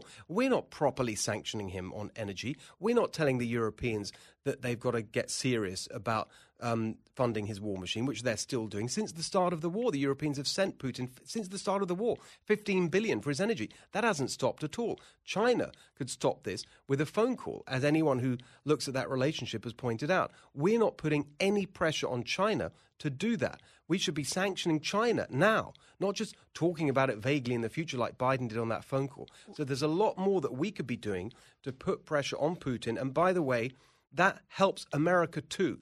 If we unleash our energy industry, if we bring manufacturing home and start sanctioning China, that's great for America. That's not some sacrifice like they keep talking about. That's actually good for us. We have to find out what these China conversations are about. That conversation in Italy last week for 7 hours, and then on Friday for 2 hours. We have no details on that.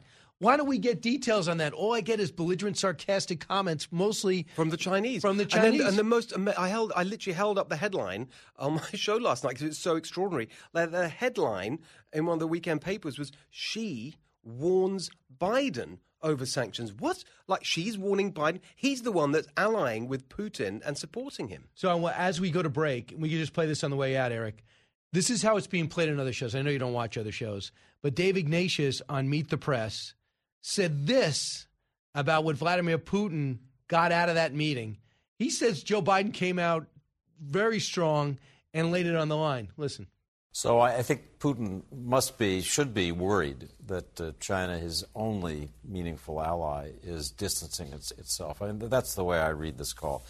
China wants to distance itself enough from Putin that it isn't taken down with this invasion of Ukraine. And in a sense, the biggest obstacle to Xi's China dream, as he calls it, this idea of China emerging as a dominant player, right now is the alliance with Russia, which is a pariah, which poisons Xi's future. So I think the call was part of a number of things we've seen. Coming to you on a need-to-know basis, because, man, do you need to know. It's Brian Kilmeade.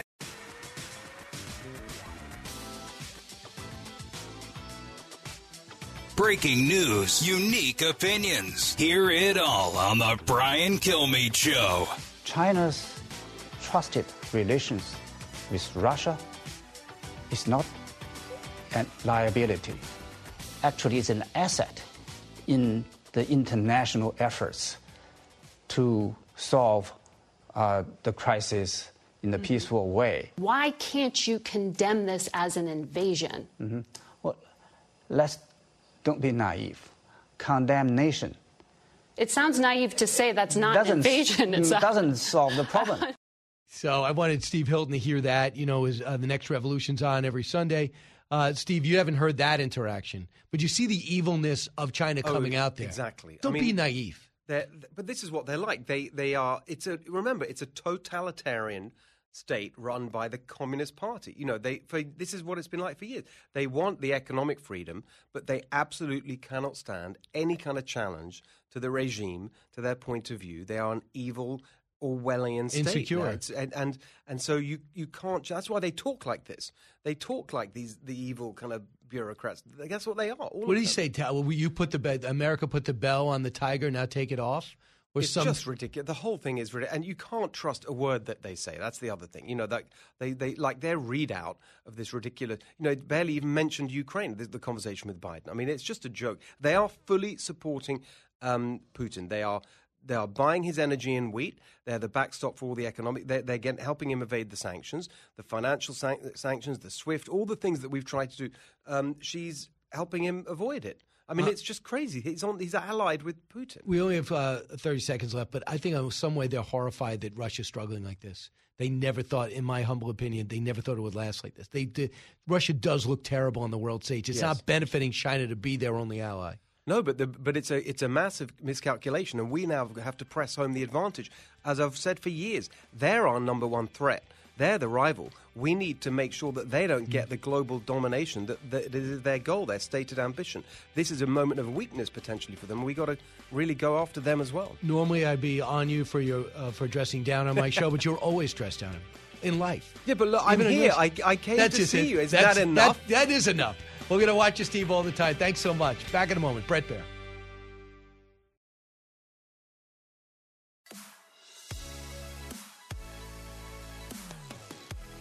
The fastest 3 hours in radio. You're with Brian Kilmeade.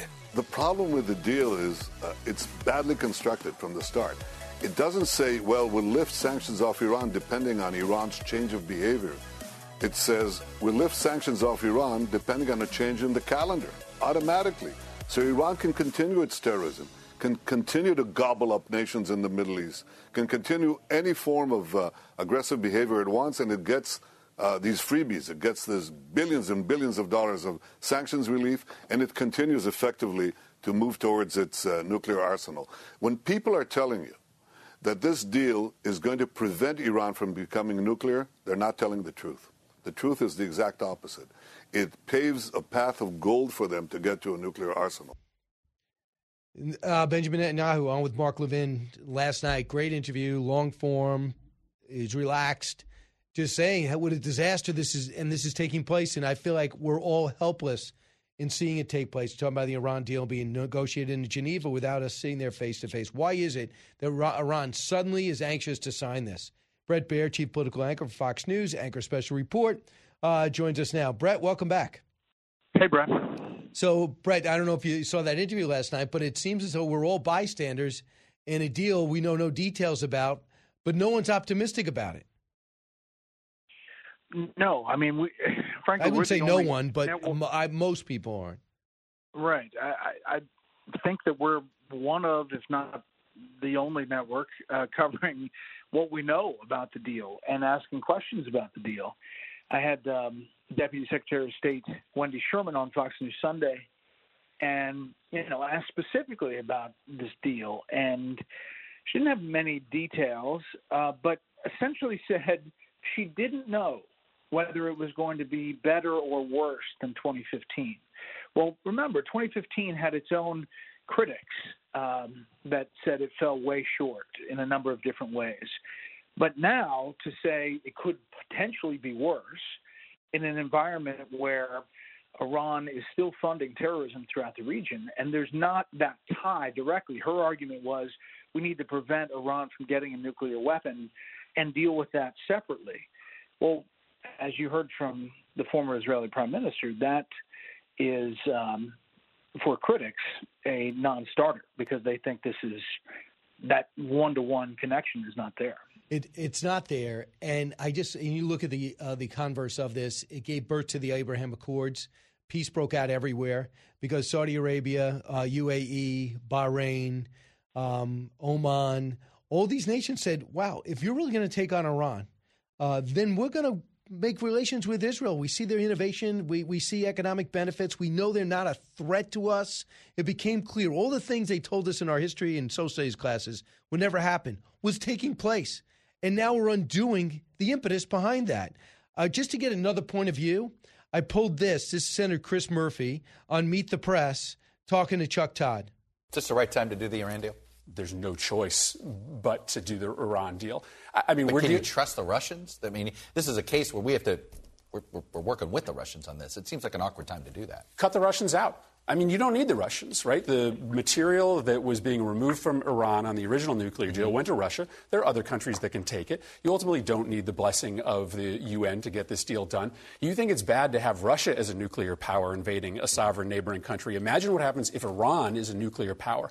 The rest of the Middle East will So you're good with doing this weapons. if we find a way to keep Russia out of the deal. You'd keep them completely out of the deal. Well, either if they're in the deal or out of the deal, we cannot allow Iran to obtain a nuclear weapon. That sets off a nuclear arms race in the Middle East. And I don't understand why my Republican colleagues, having watched what Vladimir Putin can get away with nuclear weapons, want to hand nuclear weapons to the Iranians.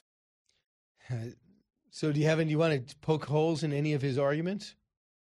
Well, one, Russia being a part of the deal, I'm not sure how they're going to pay for enriched uranium with what in this economy that is faltering and the ruble is essentially zero.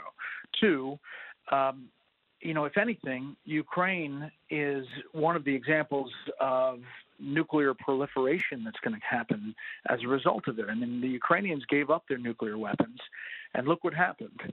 They got invaded.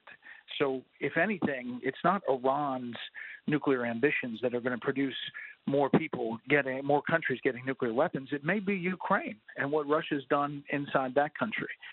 And third, I think that, the senator is wishing that this is going to be ironclad and wishing that it's going to prevent Iran from getting a nuclear weapon. But I think there are a lot of people, and it's not just the former Israeli prime minister, who doubt that that's as ironclad as he believes. I mean, look, it's going to sunset. The whole deal's got to be done. If there's one thing to say, this is a deal that's going to stop them from getting a nuclear weapon. Some of the sub things in that deal, we couldn't go to our military bases, not able to put cameras there, couldn't have snap inspections.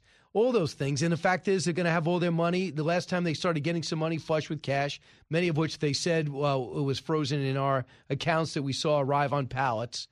They started financing terror in a way we weren't even prepared for, especially killing. Brian, let me just interrupt. But let's just put it in context. Just last week, the Iranians fired on or near our U.S. consulate in Erbil, Iraq. That's last week. And they are considering, the administration is, removing the IRGC, the Iranian Revolutionary Guard Corps, from the terror blacklist a week after missiles were fired at or near our consulate in Iraq. So the disconnect here is real. No question. And the fact is it's done in top secret. And I'm seeing some of these reports saying they're doing a deal in which no administration could overturn it. I'm thinking to myself, in what country can this happen? Can you sign an agreement that no future president can overturn, that Congress doesn't get a look at? It has to be a treaty. Yeah. It has to be a treaty, a ratified Senate treaty with 60 votes. And guess what? That would never happen. So what kind of deal can't be overturned that's an executive deal? If there's another president and it's not a treaty that's ratified by the Senate, it can be overturned. Quick other thing, Liz Cheney weighed in on that. For those conservatives out there who think Liz Cheney is a liberal, cut 33. Look, I just completely disagree with Senator Murphy's concept that we should be doing this deal. It is wrong to be doing this deal no matter what. It is certainly indefensible with the Russians in the middle of it, given that they are a pariah state, that Putin is a war criminal. Even if they weren't in the middle of it, though, this is absolutely the wrong time to be providing a windfall to the Iranians. And the deal does not stop them from getting a nuclear weapon. It actually gives them a pathway to a nuclear weapon. And I think that those negotiations should stop immediately. All right. That's what I think people should understand about Liz Cheney. She's a conservative. She's just against January 6th, right? Yeah. I mean, listen, the foreign policy bona fides she has are, she's talked about this for a long time. She's been against the nuclear deal. She's been tough on, Russia. She's been, very, very aggressive on the foreign policy front, like her father. But when it comes to January 6th, obviously she is where she is and has spoken out. All right. Real quick, Brett, we have a situation where phase one, I think it's effectively to say that Russia's phase one of 2 or 3D blitzkrieg to kill Zelensky, take the capital, and then put their own people in place has failed in epic proportions. The second phase we're in the middle of now, and that is expand in the south, try to rubble the capital, rubble Kharkiv, Mariupol, as many cities as possible until they give up. Is that the way we're going to see it now? The slow torture of innocent people who are not only in harm's way, but are being targeted? And Zelensky's great forces, the left, and many of which are civilian, being able to withstand this type of pressure if they are supplied? I mean, how does this end? I don't think it ends. I mean, I think it is a bloody stalemate right now that continues. I agree with you that there's a shift in strategy on the Russians' part that seems to be bombard these cities in the south, make Mariupol bend at, bending knee, and then maybe negotiate and say, we own the South and go about your way. I don't see the Ukrainians doing that. They have support now from not only NATO and the U.S., but from neighboring countries. They've got foreign fighters in there now that are, fighting for Ukraine. And the pushback against Russian forces has been astounding. That said, the devastation has equally been astounding. And a place like Mariupol, if you read that latest Associated Press write-through where their people escape, they're the last journalists that they knew of in the city. It's pretty harrowing. It is, and they said surrender by 5 a.m. their time. When the sun comes up, you better surrender, and you could leave peacefully. If not, put down your arms. And the Ukrainians said, not a chance. We're not doing that. They have picked up people in buses and brought them to Russian camps. So that's a new phase. Capturing mayors, one got out, is one phase. This is another phase where they're going to round up innocent people and take them out of the country and make them sign a contract that they work 2 years for free. I'm hearing all these different accounts. When President Biden goes to Brussels, what's at stake? What do you expect the message to be? It's got to be firm.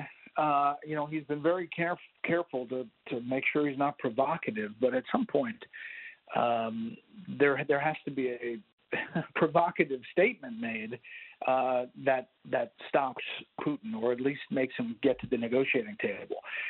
Zelensky has proven that he's a great speaker. He can rally people. The question is, can they hold out? And what's going to be left of that country after they do? Very true. What do you think is the readout from the China meeting that you go with? China has much more details and a different take than ours. We can't get a transcript, evidently. Is that something you're pursuing to find out what that 2-hour meeting was like, with translations probably an hour? And then they had a 7-hour meeting in Italy. We don't have details of that except for sarcastic, abrasive statements after by China. How do we find out what they really are talking about? Yeah, somehow the National Security Council folks are not as liberal with transcripts as they were under the Trump administration of foreign leaders' calls. But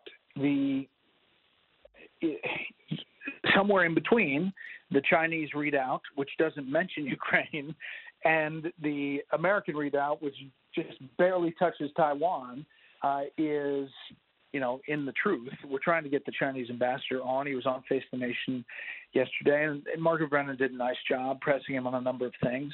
But there is a reality factor that's just not there when the Chinese and the Russians talk about what's happening. If you look at these satellite photos in the South China Sea of these sandbars that essentially have become floating aircraft carriers for the Chinese, it's pretty amazing that the military buildup there and what they're saying around the world. Absolutely. Brett, who do you have on tonight? Have you picked your panel? Britt Hume's going to be on. Nice. Mara Liasson, Ben Domenech. I think we've got a good panel. We've got Senator Joni Ernst just back from Poland. And as I mentioned, we're trying to get the Chinese ambassador. Have you thought about bringing your A game again tonight? Or are you going to wait for later in the week? I think I'm going to bring it. It's Monday. I'm going to bring the A game. All right. I think, I'll dial it back to B on Friday. You got it. Brett Farrell will be watching 6 o'clock tonight. And by the way, I'll be on Outnumbered, top of the hour. Don't move. Brian Kilmeade Show.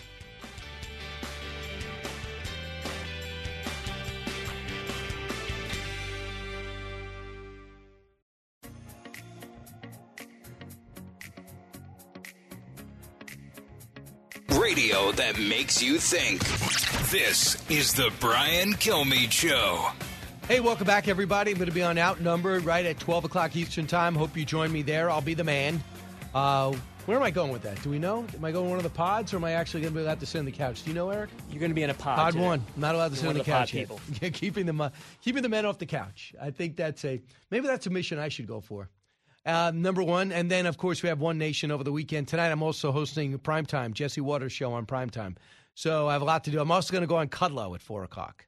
So besides that, I'm going to have a very slow afternoon.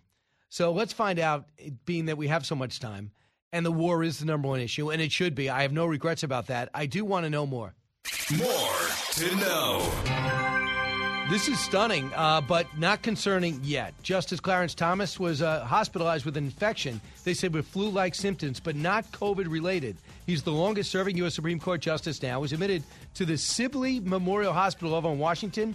He underwent tests, was diagnosed with an infection, is being treated with intravenous antibiotics. Let's hope that he is okay. Next, Maury, the show that I did not know was still on the air, will end after 3 decades of giving absolutely nothing to society.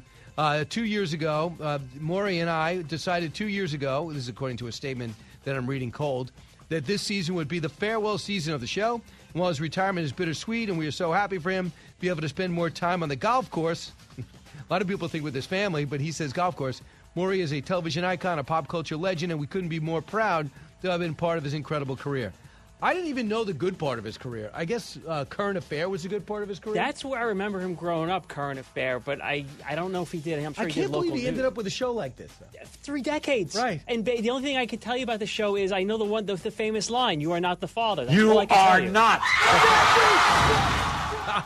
6 years ago, this is a statement that he read. 6 years ago, when I was ready to retire, NBC Universal family asked me to continue the show. Even though I told them I was ready for assisted living, out of loyalty to NBC Universal and my more than 100 staff and crew members, I agreed to do it.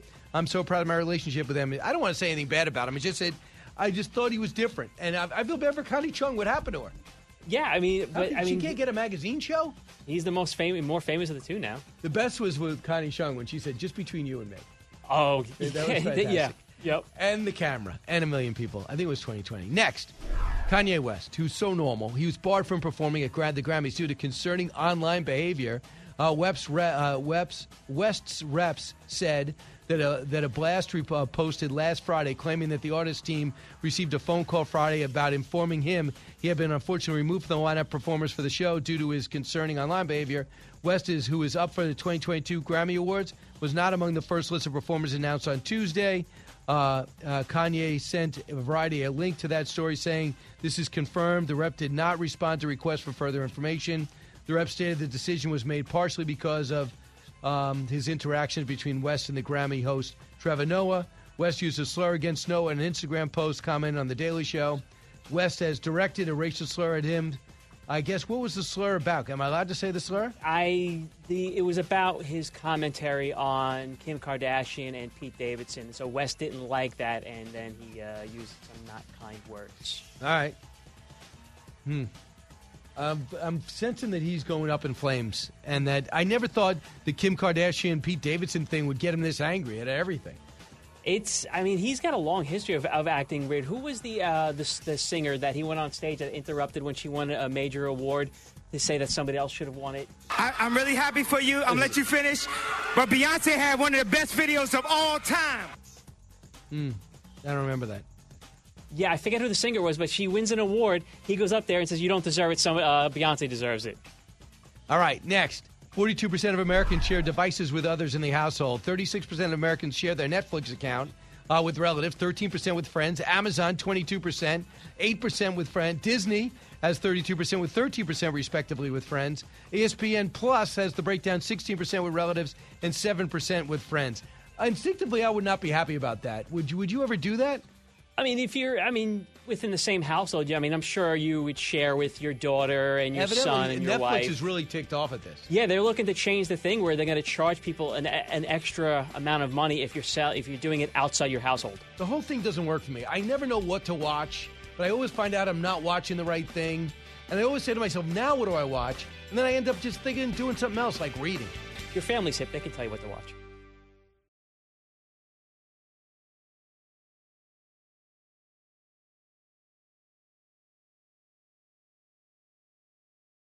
From the Fox News Podcasts Network. I'm Janice Dean, Fox News senior meteorologist. Be sure to subscribe to the Janice Dean podcast at foxnewspodcast.com or wherever you listen to your podcasts. And don't forget to spread the sunshine.